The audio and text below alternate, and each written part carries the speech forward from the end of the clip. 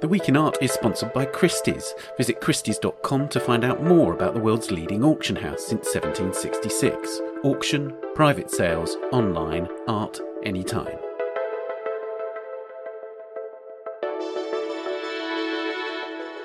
Hello and welcome to The Week in Art. I'm Ben Luke. This week, the Great Museum art sell-off in the US. Is it right to sell works from public collections, and is there a market for them?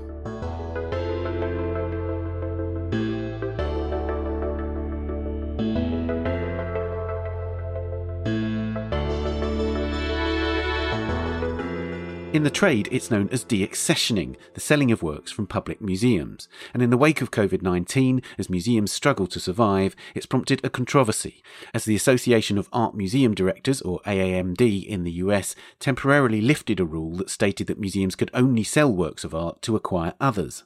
And various museums have taken advantage of the relaxation to sell art from their collections. I talked to Christopher Bedford, the director of the museum at the centre of the most controversial deaccessions, the Baltimore Museum of Art. Georgina Adam, editor-at-large for the art newspaper and a specialist in the art market, tells us about what this means for the art trade, and I speak to Jim Duff, a former museum director and former chair of the Professional Issues Committee of the AAMD, about the history of deaccessioning and the rules restricting it. And in this week's Work of the Week, the artist Jennifer Packer discusses a Chinese mural of the Buddha of Medicine in the Metropolitan Museum of Art in New York. Before all that, a reminder that you can read the art newspaper anywhere, anytime with our iPhone and iPad app. Visit the App Store, search for the art newspaper, and then you can install the free app. If you're a subscriber, all the app content is available as part of your subscription. Now, next week, Sotheby's will sell 3 works from the collection of the Baltimore Museum of Art, or BMA, a bright yellow Last Supper by Andy Warhol from 1986, and abstract works by Clifford Still and Bryce Marden. The sales are being made in the hope of generating around $65 million, which would be used not to buy other works of art, as Baltimore and many other museums have done in the past, but for the direct care of their collection. This is possible, as I mentioned earlier, because of a decision in April by the AAMD to loosen restrictions on deaccessioning. Under a 2-year moratorium, museums are now free to use sales revenue to finance collection care, as well as using endowment funds, trusts or donations for general operating expenses. The Brooklyn Museum has already seized on the relaxed rules, selling its only painting by Lucas Cranach the Elder and 8 other works through Christie's Old Masters and European auctions. The Everson Museum in Syracuse offered a Jackson Pollock drip painting, also at Christie's, and netted $12 million. But the BMA sale of Warhol, Still and Marden is the one generating the most controversy and lacerating op-eds from critics and specialists. I spoke to the BMA's director, Christopher Bedford, about the sales. Chris, before we get into all of the discussion that's been going on recently, I just wanted to know, why did you choose these 3 works? So we, as does every museum, went through a long, searching, discerning process of discovery, combing through the museum's collection, looking for objects that we believe would not significantly detract from the history of art that we tell our audiences. And I think that conviction is driven by the idea that the fundamental public trust that we serve as a museum and that every museum serves is our community. So this concept that an institution exists to serve its collection, I think is, in my view, fundamentally faulty. I think that we, as an institution, exist to serve our community. That is a principle of action at the BMA, and it's one of the principles of action that guided the process around deaccessioning. So we wanted to make sure that any action we took wouldn't significantly detract from the complex polyphonic stories that we can tell our public. And that's what led to the 3 objects that were recently deaccessioned by the Board of Trustee vote on October 1st. Okay. And were these 3 works earmarked earlier? So obviously you've been through this lengthy process where you had sold works and you have brought in more works by African-American artists, for instance, and women. Were these 3 works identified as long ago as that, or was it a new process that identified these 3? It was a new process that was initiated about 6 months before the decisive vote that landed on these objects for deaccessioning, yes. The discovery process that led to the identification of these 3 objects began about 6 months in advance of the October 1st date. So it was a fresh process of discovery, led by Dr. Asma Naeem, who is our chief curator, and Dr. Katie Siegel, who is a senior curator at the museum. Right. And so that's interesting because it was in advance of the lifting of the restrictions in terms of deaccessioning. So this was a process that, it wasn't that the ruling from the AMD said that you had a 2-year moratorium in which you could deaccession to raise funds for collection care, prompted you to reinvestigate the collection and choose these 3 works. That discussion was already in place. No. So I do want to clarify that. So it was AMD's new resolutions that were issued in April that did precipitate this discussion. And as you know, AMD's resolution says that you can use proceeds from deaccessioned art to fund direct care of collection. And so it was that loosening of restrictions for a temporary period that caused us to go through this process of discovery and investigation. And just to be clear, you've said that the museum is not in financial straits. So this isn't a financial decision, a necessary financial decision in order to, for instance, keep the collection going in ways that you wouldn't be able to had you not sold them. So what I would say to that is that we are not in desperate financial straits to the same extent that other institutions that are heavily reliant on earned revenue, i.e. people coming through the door, are. I think we, like every other institution, could not survive were the COVID-19 period to extend indefinitely. So I do want to emphasize that shoring up the financial basis of the institution and protecting ourselves from comparable vulnerabilities in the future was an animating principle that the board was incredibly invested in too. Right. Okay. Let's talk about the works themselves. The Warhol, first off. This is a work that has been described in the press as iconic. I would dispute the term iconic personally, but it's obviously from a major series, and I'm just curious about why it was this late work by Warhol that you chose to deaccession. I concur. I would dispute the term iconic too and its application in this case, and I believe Andy Warhol would too push against that. And I think that is fundamentally inscribed in his interest in duplication. So the icon was not of interest to him. He was interested in replicating the icon. So in terms, though, of landing on that particular painting, we are fortunate to have incredibly rich holdings in Warhol and particularly late Warhol. And so one of the fundamental tenets of deaccessioning is this concept of collection-based redundancy, and that has to do with storytelling. So we felt very great conviction around the concept, as did the Board of Trustees, that we could still advance to our audiences an incredibly convincing and comprehensive history of Warhol's achievement as an artist, absent that painting resting on the 90 or so other objects that remain in our collection. So to me, it was a relatively straightforward decision that also has the happy consequence of securing an extraordinary future for the institution. Right. Now, one of the contentions of this letter that's been written to the Attorney General and to the Secretary of State in Maryland is that by selling it in a private sale through Sotheby's, you may be undervaluing that work and therefore not raising as much as you might be able to were it to go to auction. Mm-hmm. How do you respond to that? Well, I would fundamentally push back on that. I think that just displays a lack of command of the way the market works. Sotheby's, I think, is more than adequately incentivized to maximize the yield from that painting, and felt very strongly, for reasons they articulated, the private sale, which is absolutely conventional for museums, was the best route to maximize gain for this painting, for the BMA at this time. And I think the idea that there is no competition through private sale is itself a fallacy. So it isn't public competitive bidding. That doesn't mean that there isn't substantial private competition. They felt very strongly that this was the best sales mechanism. The amount that's being said in the press that this may raise is about 40 million. Is that your understanding? So again, I would like to protect Sotheby's capacity to deliver the maximum result to us and not comment on numbers in particular. I think that will become public record in due course. Right. Let's move on to the Clifford Still. I have to say, this is the one that I have the biggest problem with of the three. The reason being that Clifford Still gave this work as a gift to a museum that was essentially his local museum. He was living in Maryland for 20 years at the end of his life. It is the single object by Clifford Still that is in the collection. how do you justify its sale? And I know, I'm curious because I know that it seems to me that this is the work that people seem to have the most emotional connection with in terms of the critiques.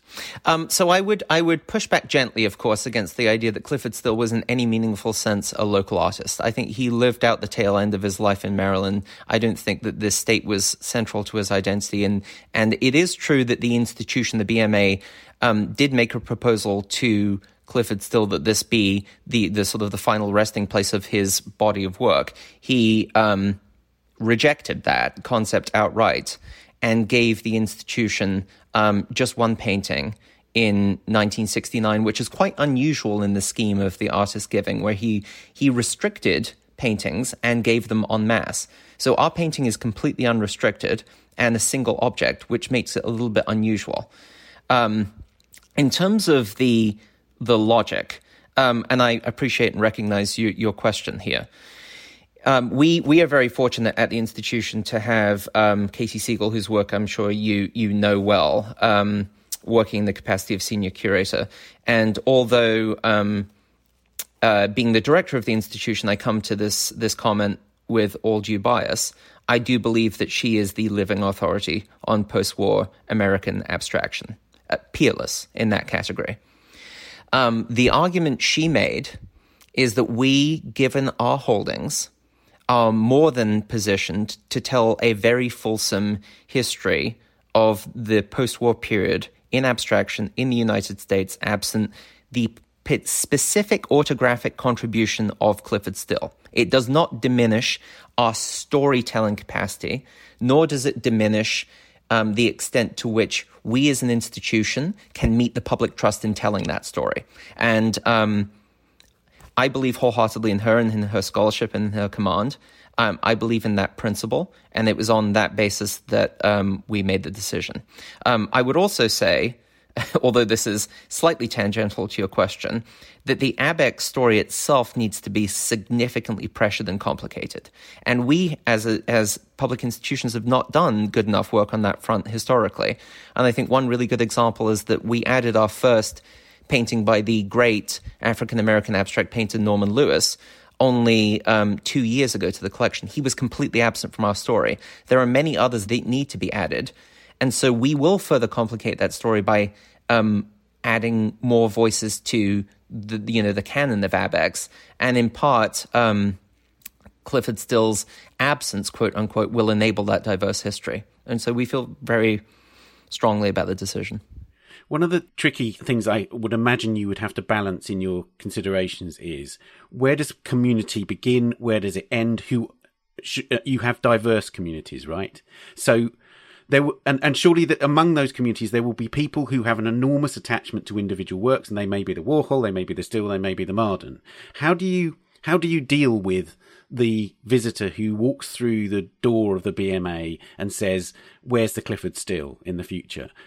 How have you thought about how your staff meet the public in the eye about the deaccessioning? Mm-hmm. We've done a tremendous amount of work socializing these concepts, particularly with our front of house staff, who are the principal stewards, of course, of the public experience.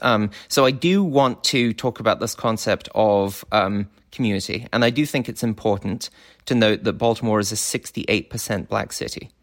And we have not adequately either represented or engaged that community in our history. So, and this is well known at this point, that has become a singular focus of our institution going forward.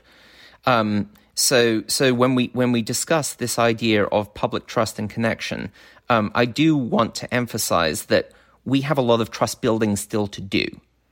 And with that 68% majority, the effort has to be, I think, quite exaggerated in recognition of what has not been done historically.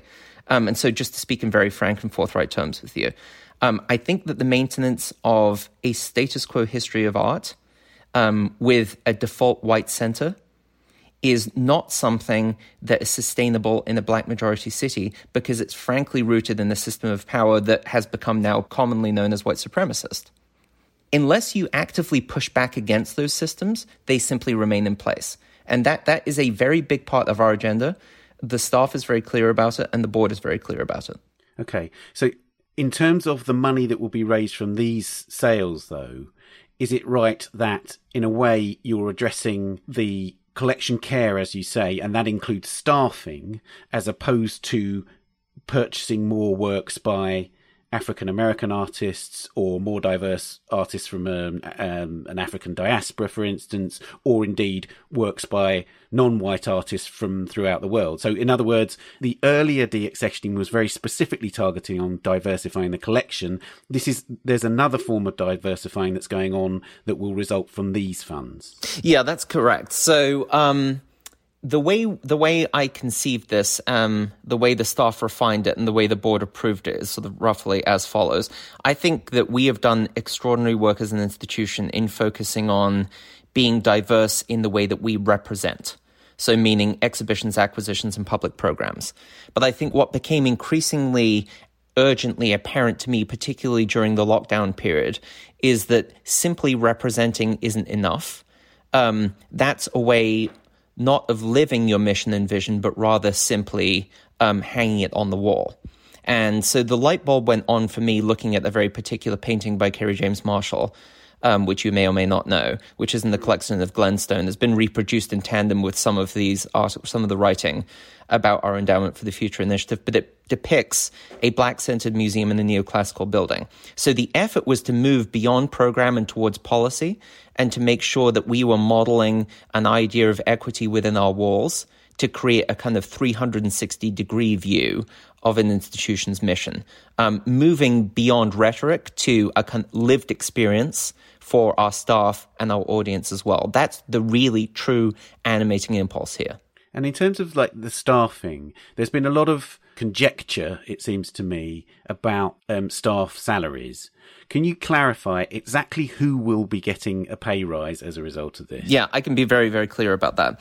So, as you know, roughly $54 million will be put in an endowment for direct collection care. That amount of money spins off roughly $2.5 million a year. A big percentage of that will be distributed across our staff structure to achieve pay equity up and down the hierarchy. Within that, there is a tremendous emphasis on those people at the bottom end of our compensation spectrum. So not the curators, rather front of house staff, so security officers and VSAs. So at the moment, just to give it specific monetary context, our entry-level security officer at the moment makes $13.50 per hour. That is not a livable wage.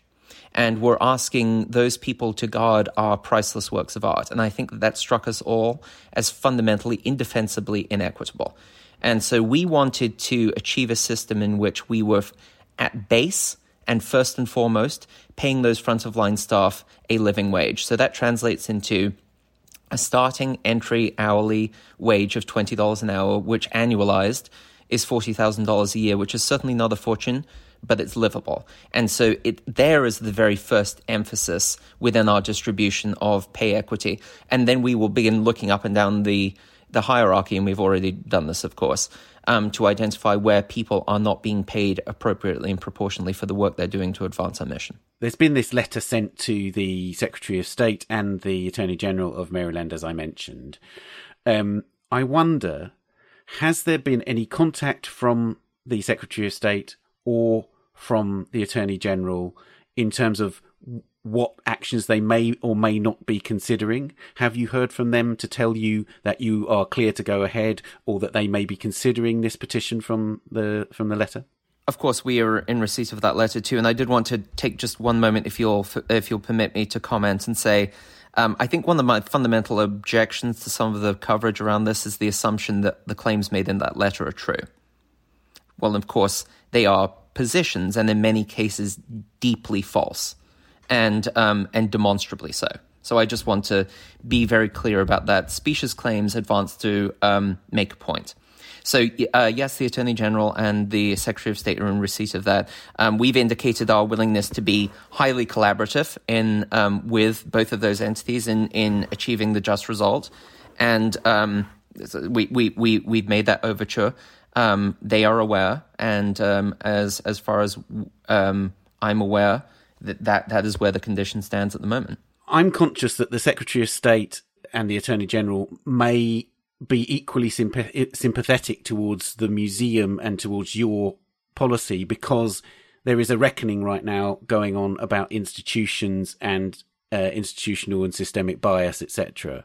Have you had any response from them to your aim for equity across your institution? For instance, have they shown public support from it, and therefore might they publicly support your deaccessioning of these works? So we have not heard reflected back to us any particular position on the part of the Attorney General relative to our equity-based agenda. But I will say that it strikes me that you make a very solid point, because the vast majority of institutions in this country are not under fire because that they are making great strides in achieving pay equity or diversifying their staff or diversifying their holdings. Rather, they're being held to account by activist groups for doing nothing in those categories.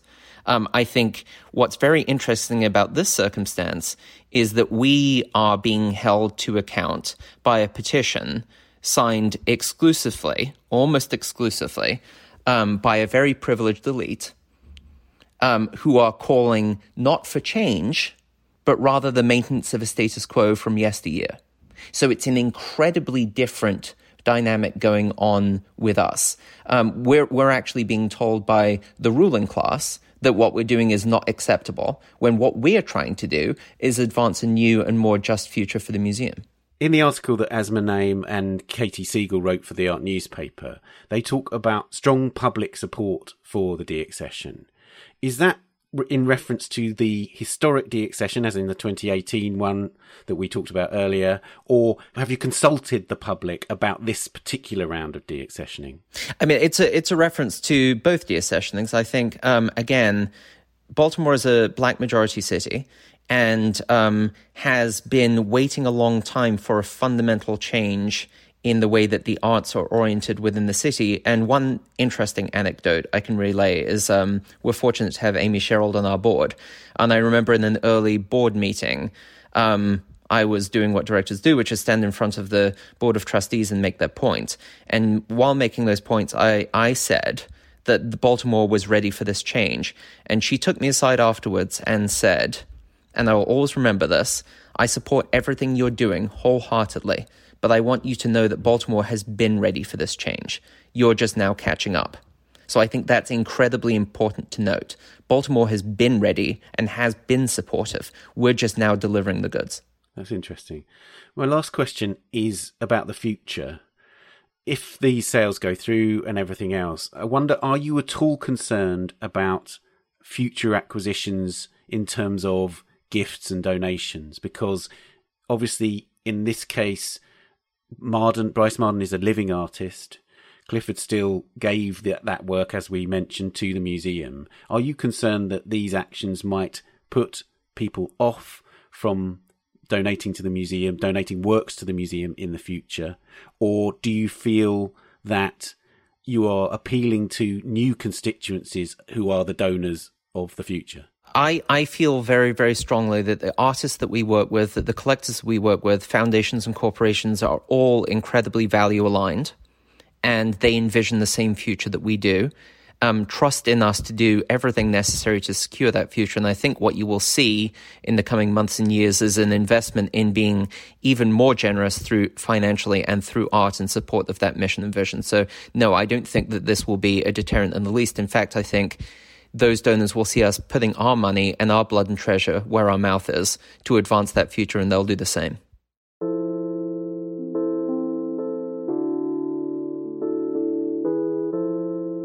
Chris, thank you so much for coming on the podcast. Thank you very much for having me.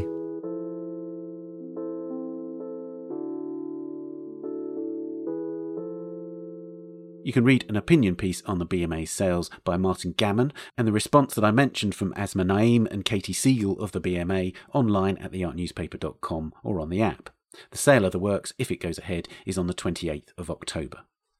Now, how's the market reacting to the sale of works by museums? I spoke to our editor-at-large, Georgina Adam, about the effect on the trade. Georgina, is it the holy grail for auction houses, dealers, etc., when museums want to deaccession their works? I think that any work that's been in a museum and so has had that institutional validation is extremely attractive. But of course, museums do have in the back rooms works that are never shown to the public that perhaps are not in very good condition. So it really rather depends. Their top works are, of course, the works that attract the public. The unseen ones are probably the ones they'd like to dispose of, but are less attractive as selling propositions.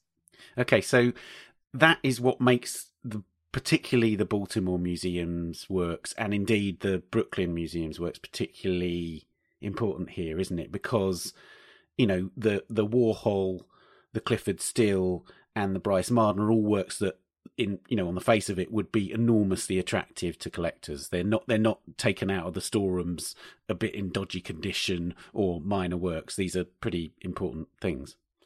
Absolutely. This is really, really contentious. The fact that they're selling, I mean, quite frankly, the crown jewels in some cases. But on the other hand, that's the way they're going to make money, and they do need a lot of money with the pandemic. Right. So can you tell me a bit about how this sort of thing works? So, because I'm aware that the machinations of how museums and auction houses might work in these circumstances might not be something that we're aware of. So would a museum directly approach an auction house? Would they approach multiple auction houses and offer, and ask for bids for the works? Well, of course, this is one of the questions that there's been an open letter sent about the Warhol saying that the museum did not do its due diligence. We just don't know. I wouldn't have said that the museums would necessarily have approached the auction houses. I would have thought that the auction houses are always talking to museums. I mean, the prime case, of course, was the Detroit Institute of Art, when Detroit was in such trouble. And there's no doubt that the auction houses, and indeed Christie's, was brought in to put a value on the collection. So the auction houses are aware. They know that American museums can sell, which is not the case in other countries. For example, in France, it's forbidden by law. But in America, you can sell. Up until now, the guidelines of the AAMD said that you had to sell in order to buy something else.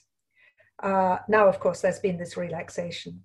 So I think that the auction houses, and probably dealers as well, are always in contact with museums in the case that something might come up for sale at some point.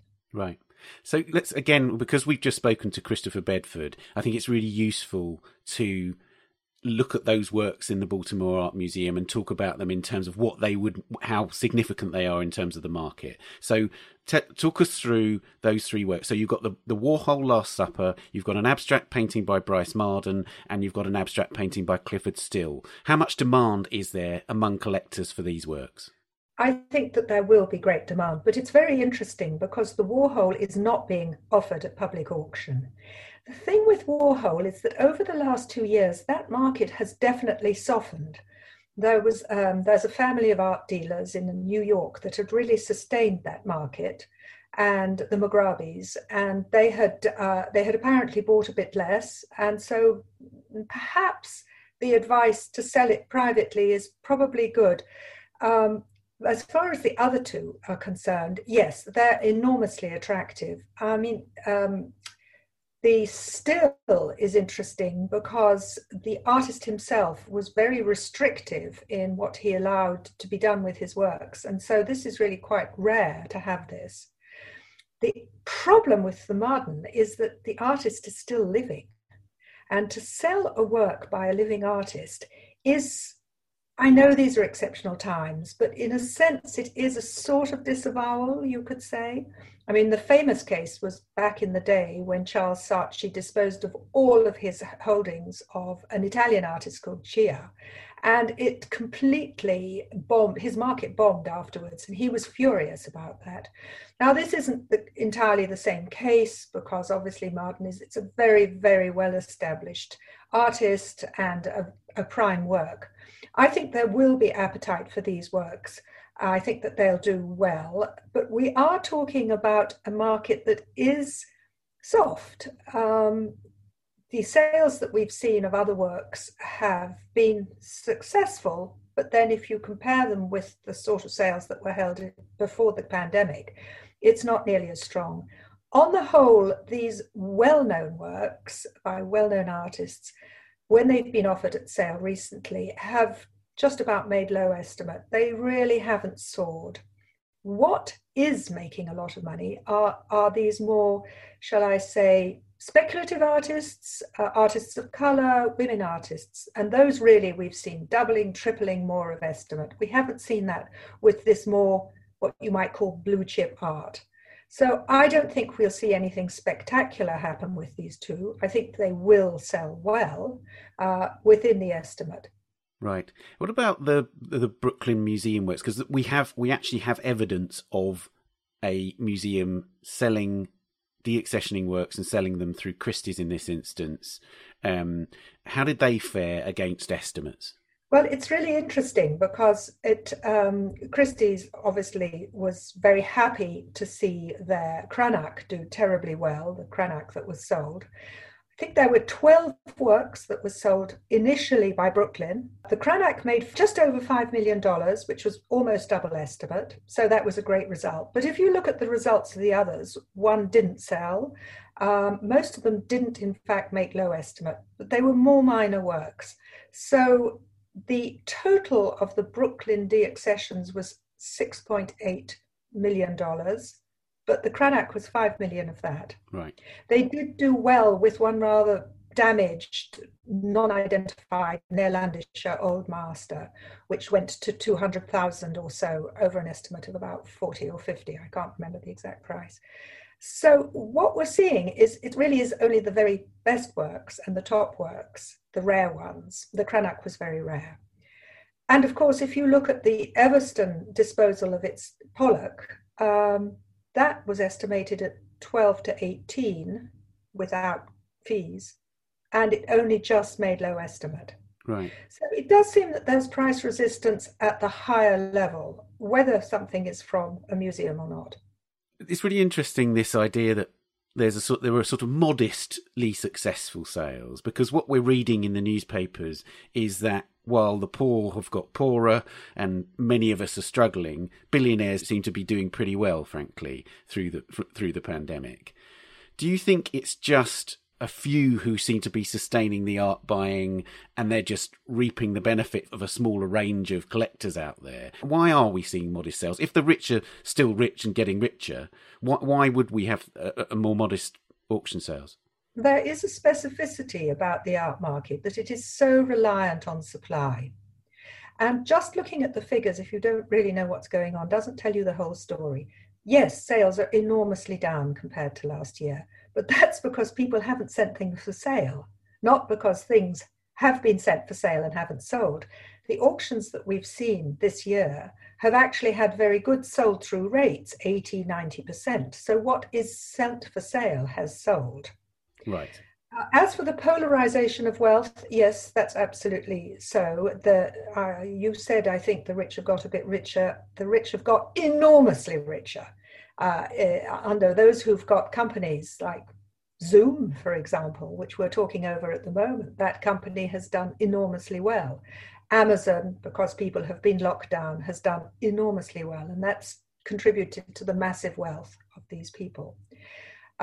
That polarization is not entirely happening in the art market in the sense that we're not seeing works of art selling for enormous sums, such as obviously the outlier is the Leonardo da Vinci at 450 million. But we did see a Monet sell at 110 million last year. But in any case, that very top end of the market had cooled down. I think there's an American election coming up. It's going to be highly contentious. I actually know people who say they have laid in stocks in case there's civil unrest after it. So I think people with money are holding off to see what will happen after the election. I think that's an impact. And there's just, the political situation in the world is not good. So on the one hand, there's a situation in which high quality works are not being sent to auction. And then on the other hand, you've got a bunch of museums in dire straits who are beginning to sell their works through auction. Does that mean it may reignite the markets to some extent? Or even is there a risk of a flooding of the market if people are being cautious?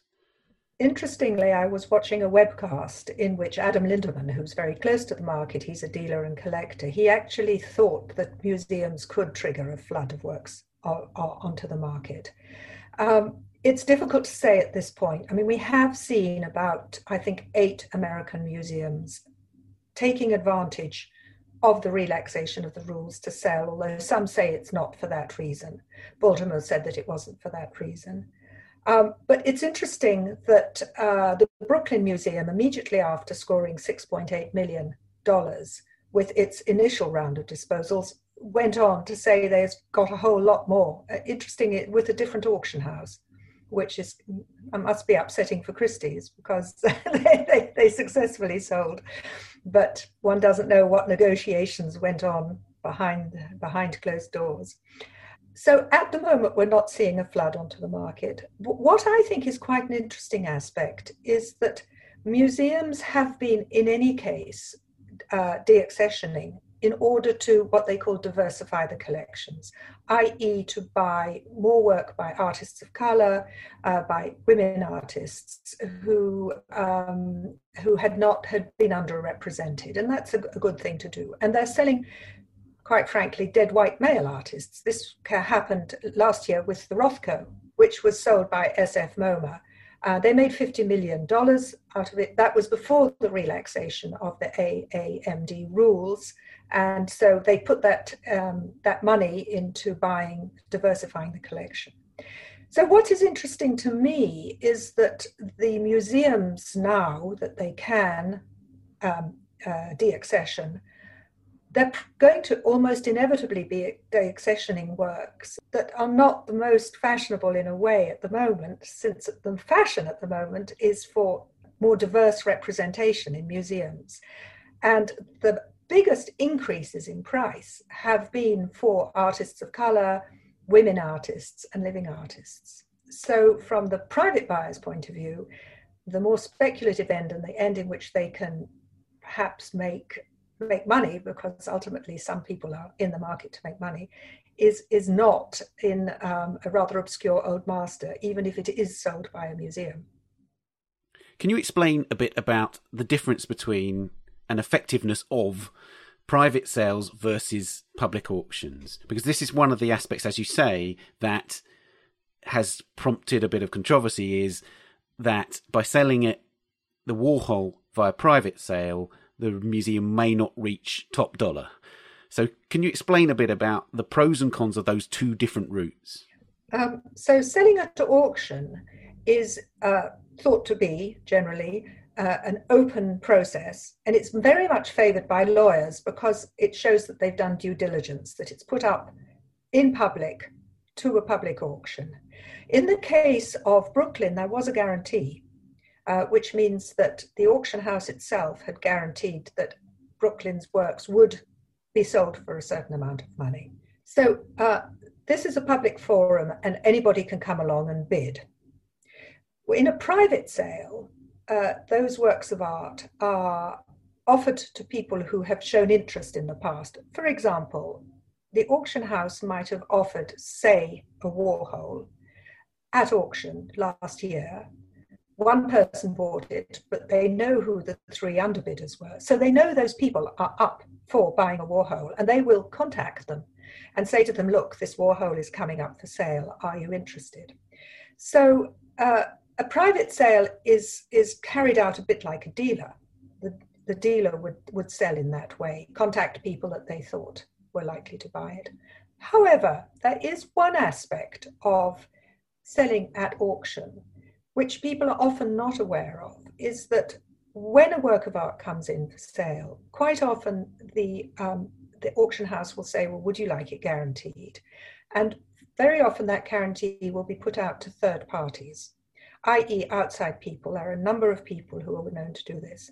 So actually, in a way, there is an auction before the auction, because that work of art is offered to those potential guarantors. Now, in the case of Brooklyn, it was not a third-party guarantee. The auction house itself guaranteed it. So the difference between the two, it's slightly blurred, since often even an auction work has actually been shown, and in any case is shown to potential buyers before the actual auction. Do you think there's any risk that museums will be put off deaccessioning works because of the furore around what's happening in Baltimore? In other words, there's been such a storm, there have been such lacerating critiques that it suddenly becomes a reputational issue. I think this is obviously not a decision that museums come to lightly anyway. And the furore obviously must make them even more careful about what they choose to deaccession. But, in America, the state support for museums is virtually non-existent. It's all on private patronage. And they really are. It's a crisis for museums, and they have to find some way. And that shortfall that they've made when they were closed down, when they weren't selling the postcards, the tickets and so on, they can't make it up.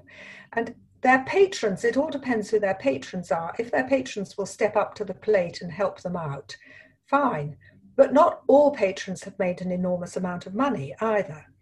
And of course, you also have the problem that if they're selling things that have been donated to the museums, the patrons may not look at that with a very kind eye, thinking, well, I've been supporting this museum, and if I give them works of art, they might somewhere down the road dispose of them. So I think the furore is certainly making museums think hard. But I think some of them really are in such trouble that they have to find some way of making money.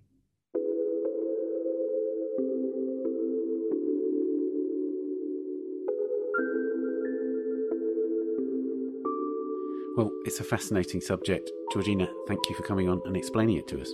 Thank you for having me, Ben.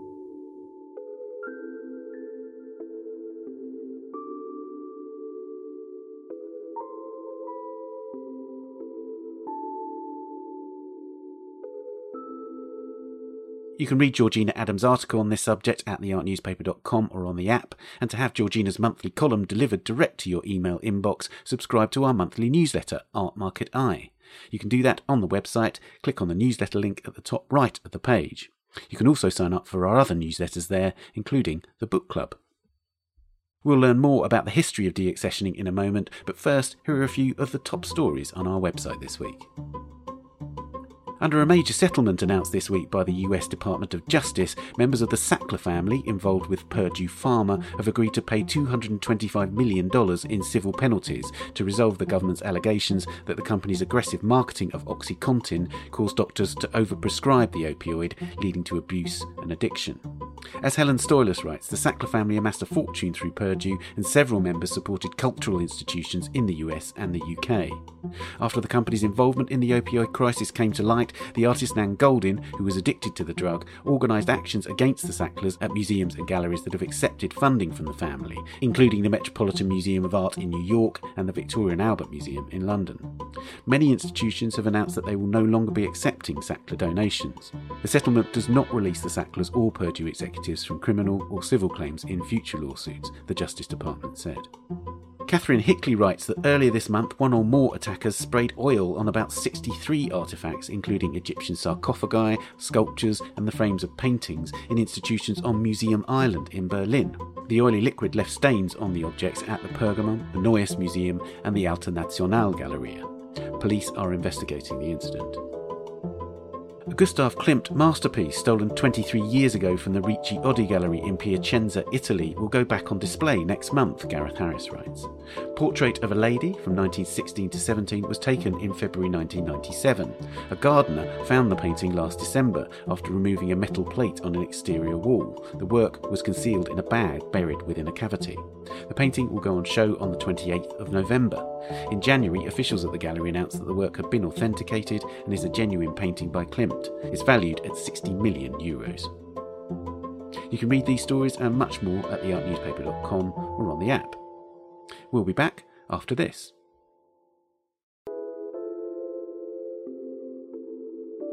The Week in Art is sponsored by Christie's. On October the 28th, Christie's American Art Department will present 2 live auctions in New York. Engage with the boldness and creativity of the American spirit and explore the personal art collection of the legendary entrepreneur and philanthropist T. Boone Pickens.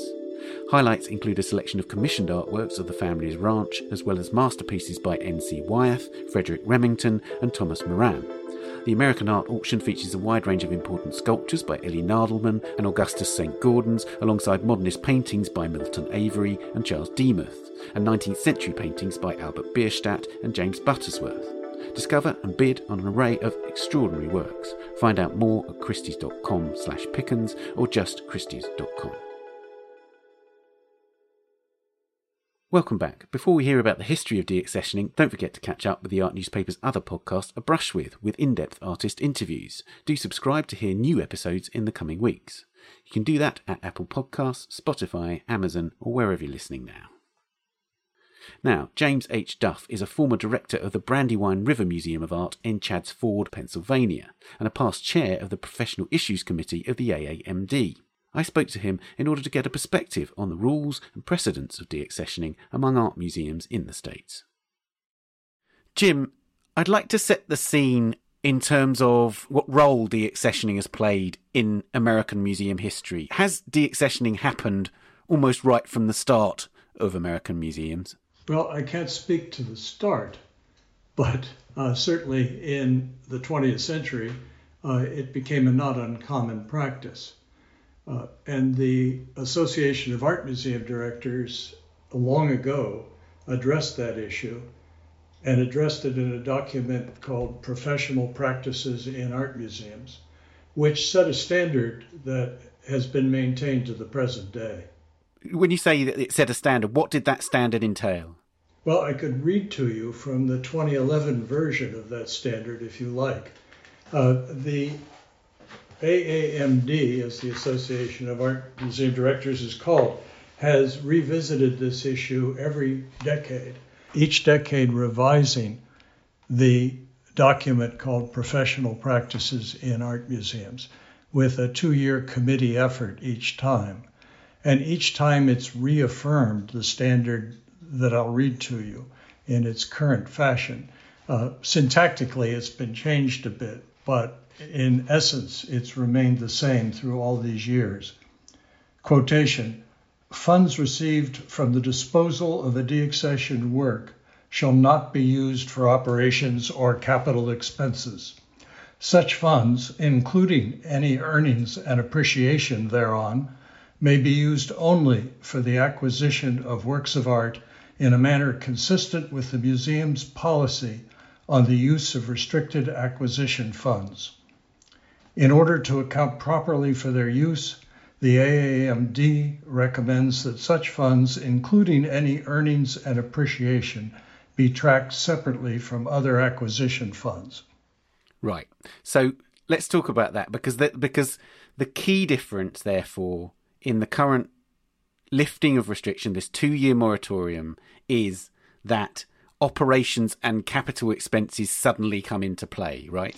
Well, operations to the extent, as the resolution apparently provides, that those funds are used for direct care of collections. But of course, that takes us right into operations. It takes us into conservation budgets for laboratories, security, climate control, and other issues as well. Right. Now, in the past, have there been incidences where museums have tried to test the standard that you just read out to me? Have museums tried to push against it? Yes, some museums have. It's been a rare phenomenon, and the AAMD has met to discuss that and to decide whether to impose sanctions in each case over decades. But do you accept that deaccessioning can be a sort of healthy thing for a museum to do? Was the view, of the AAMD generally that was there a dim view of deaccessioning in general, or did it feel like it was something that was an option for museums to take when it could benefit that museum? Deaccessioning was always permitted and used according to standards to replenish the collection.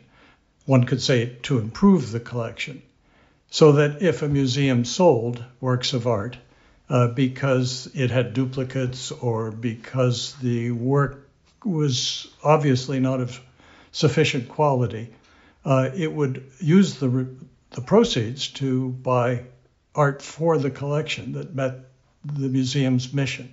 and standards.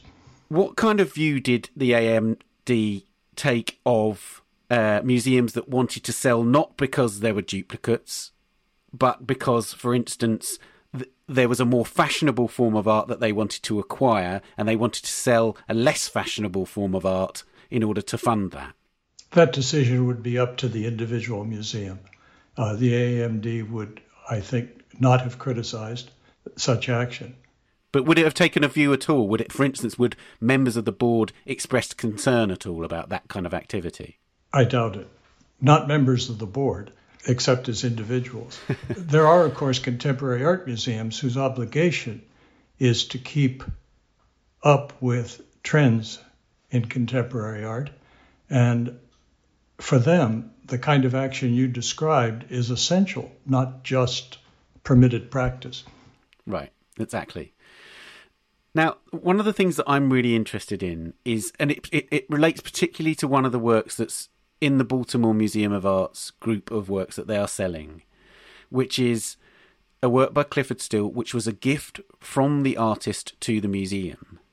And I wonder, were there ever rules or standards set for particular types of particular ways in which works had come into collections? So, for instance, would you take a dim view of the idea of selling a gift? It's always been understood that a museum had an obligation to donors, to the extent that if an artist who donated a work was living, the museum should go back to that artist and ask if the action they proposed was acceptable to him or to her.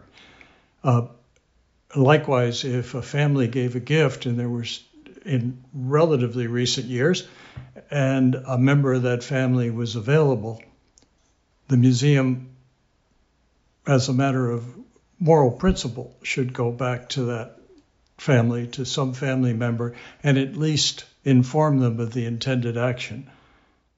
Can you tell me, the AMD obviously oversees the American museums. Was your perception that it was a community which had certain balances that sort of essentially kept them all on track and kept them sort of talking about these kind of issues? Oh, yes. First of all, the AMD set standards for art museums only, and in truth, only for its membership. Although there has always been the hope that all art museums would follow the AMD's guidelines. And that membership has grown over the years, so that possibility has become more and more true. Each decade, the AMD has revisited its professional practices in art museums, its standards. And those standards in that document, which now is over 30 pages in its latest iteration, includes considerations of governance, mission, policy, public programs, finances, legal matters, fundraising, etc., the physical plant, as well as collections. So there is overall consensus, and more so because even though there was a committee of 10 or so people each decade working to revise the document and reconsider standards and improve the syntax, the whole membership voted to adopt the document in each case. So indeed, professional standards in art museums truly represents the values and the position of the vast majority of art museums in the United States. I suppose one of the things about deaccessioning is there will always be individuals, visitors, who come to, even if it's a relatively minor work in a collection, who will have a particular affection for a work of art and that may well be deaccessioned. Is that something that was, in a way, built into those kind of principles, that these are objects that belong to a public, not just a museum? That's exactly right. And that's one of the reasons to urge such a standard, to urge great caution in selecting works for deaccessioning and subsequent disposal through sale, or even through exchange with other museums. Art is the glory of mankind, and we can never predict what an individual work of art's effect on an individual human being is going to be. We're all different, and every work of art is approached by every individual in a slightly different way. Museums exist to collect and preserve the cultural patrimony, and we can never predict what future generations will want to do with that art.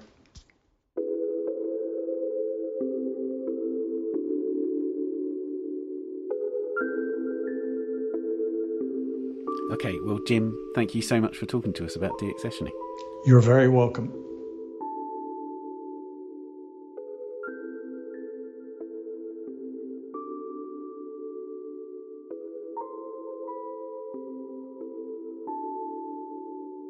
You can follow all the developments of the fast-moving stories around deaccessioning on the website.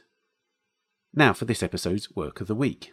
The artist Jennifer Packer has an exhibition opening at the Serpentine Galleries in London in November, and she's chosen to focus on a 14th century wall painting of the Buddha of Medicine by Shajaguru in the Metropolitan Museum of Art in New York.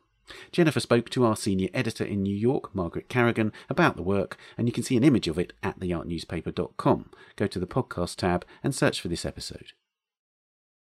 Jennifer, you've selected Buddha of Medicine, which is in the Metropolitan in New York. When was the first time you came across this work? I first saw the Buddha of Medicine in probably in 2018 when I kind of like stumbled upon the Buddhist Chinese wing. I somehow had been going to the Met for many years and had never made a U-turn at the top of the Great Hall stairs. Have you done any research into it and what because it was ostensibly for a healing meditation kind of work? I just wonder if you feel healed when you sit in front of it. That would be great. I have to get more centered when I sit or something. I feel like belief and devotion, I see it in the painting. It's both in the way that it's made and the subject depicted. It really excites me. I'm yeah, this is, somebody cared about the subject and cared about every inch of it. As Rilke says, to the creator, there's no poor or indifferent place. And I feel that when I look at it. What about its making? What really stands out to you that shows this kind of level of care and belief, as you say? I think when you get close to the work, you can, there are moments where I think could just be their own painting. There's a moment where someone is holding a flower, and I think they're sort of breathing it. It looks like the way that the lines around the flower are moving, that they're breathing it in. It's that in and of itself is something that if you stand far away, you can't tell from the images. It's just a work that you kind of have to experience in person. But I feel like every time I go, I can extract so much about care and observation. I feel like I can, even if I'm projecting, I'm projecting an understanding of what those things mean to the person or people who made it. And that really excites me. I think what's really interesting, as in relationship to when you talk about your own work too, is about this observational quality that you try to not embody, take on, and bring to the work. Can you describe a little bit about what you mean by observational, or what goes into observing something in a way that is empathetic and caring? When you're in that room with this mural, I have this distinct, this very specific reaction to some of the figures, the Buddha figures that are situated in the room. They're relaxed. Their wrists are loose. They're leaning forward. They're welcoming. It's very, very different from neoclassical sculpture. There isn't a rigidity. There's a flexibility to it. I wouldn't have thought that there was something that I could compare the rigidity, weirdly enough, of a Rodin, a man bathing, to a Buddhist sculpture.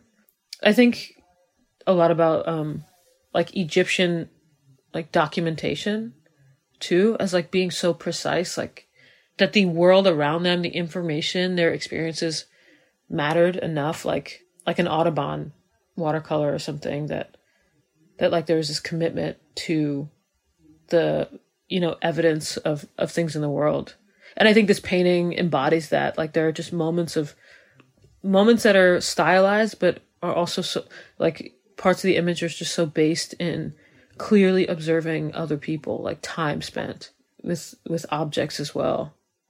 Looking at your work, there are these really small moments in your paintings that feel rather abstract, or the figures are a little bit abstracted, but because of the kind of layering and the sense of time and just the way that you use color and light and things, when in these, that you can tell that there's many brushes over this one era, and it's not finessed to look like, that it's like a precise moment. That passage of time is really important within your canvases.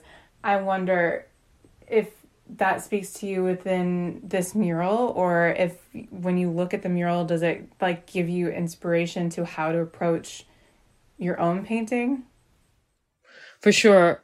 Yeah, I think I usually don't use the word abstraction. I use the word dissolution, like that things start to break down or become shrouded.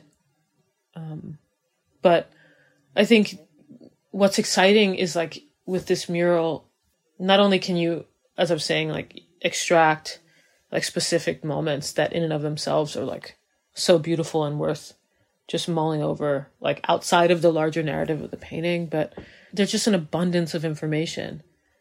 And so I started to think a couple years ago, maybe it was like 8 actually, and that's not a couple, about how to like fill a surface to the point where like things can feel abstracted through an abundance, like meaning can feel dissolved. Like there are these moments in this mural in which there are these circles, and inside, like at the bottom, there are kind of 3 of them, and there's one with like sunflowers, I think, one with lilies, and it's hard to kind of make out, but they seem like really innocuous, almost tangential moments when you're standing in front of it, like looking at this, 10-foot seated figure or something. So I'm interested in like hierarchy and moments of focus. And I think this painting gives that. I'm also like really excited by the parts of the painting that I can't reach, I can't see. Like what I expect is that the top of the painting is like just as wonderful as every other part, that there's like equal attention given, that doesn't privilege a person standing or sitting in front of it, but it like almost privileges the maker who had access to that part. That really excites me. That like there are moments of intimacy that differ between maker and viewer.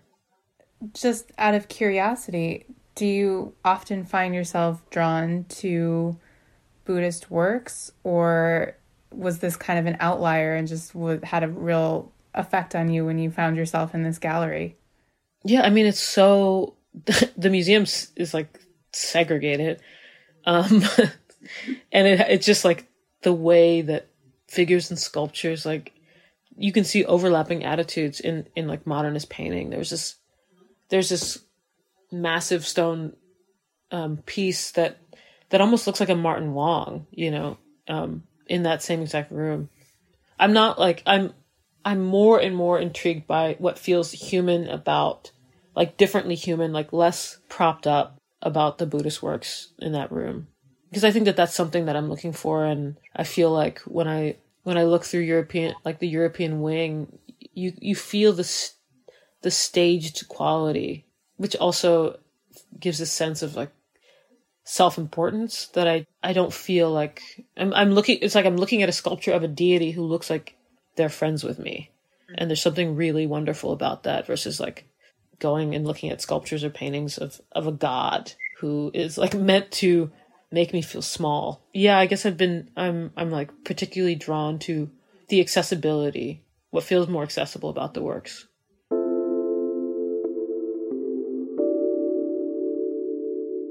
Well, thanks so much for speaking with us today, Jennifer.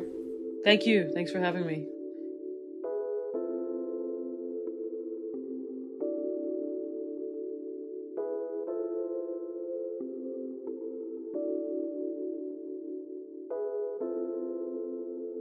Jennifer Packer's exhibition, The Eye Is Not Satisfied With Seeing, is at the Serpentine Galleries in London from the 18th of November. And another solo show will open at the Museum of Contemporary Art in Los Angeles in early 2021. The dates of that exhibition are to be confirmed. You can find out more about the wall painting at metmuseum.org. And that's it for this week. Do subscribe to The Art Newspaper at theartnewspaper.com. Click on the subscribe link at the top left of the page and you'll find a range of subscriptions. Please subscribe to this podcast and A Brush With if you haven't already done so, and give us a rating or review if you've enjoyed it. You can also find us on Twitter at Town Audio and on Facebook and Instagram, of course. The producers of The Week in Art are Julia Michalska, Amy Dawson and David Clack, and David also does the editing and sound design. Thanks to Christopher, Georgina and Jim, to Margaret and Jennifer, and thank you for listening. We'll see you next week.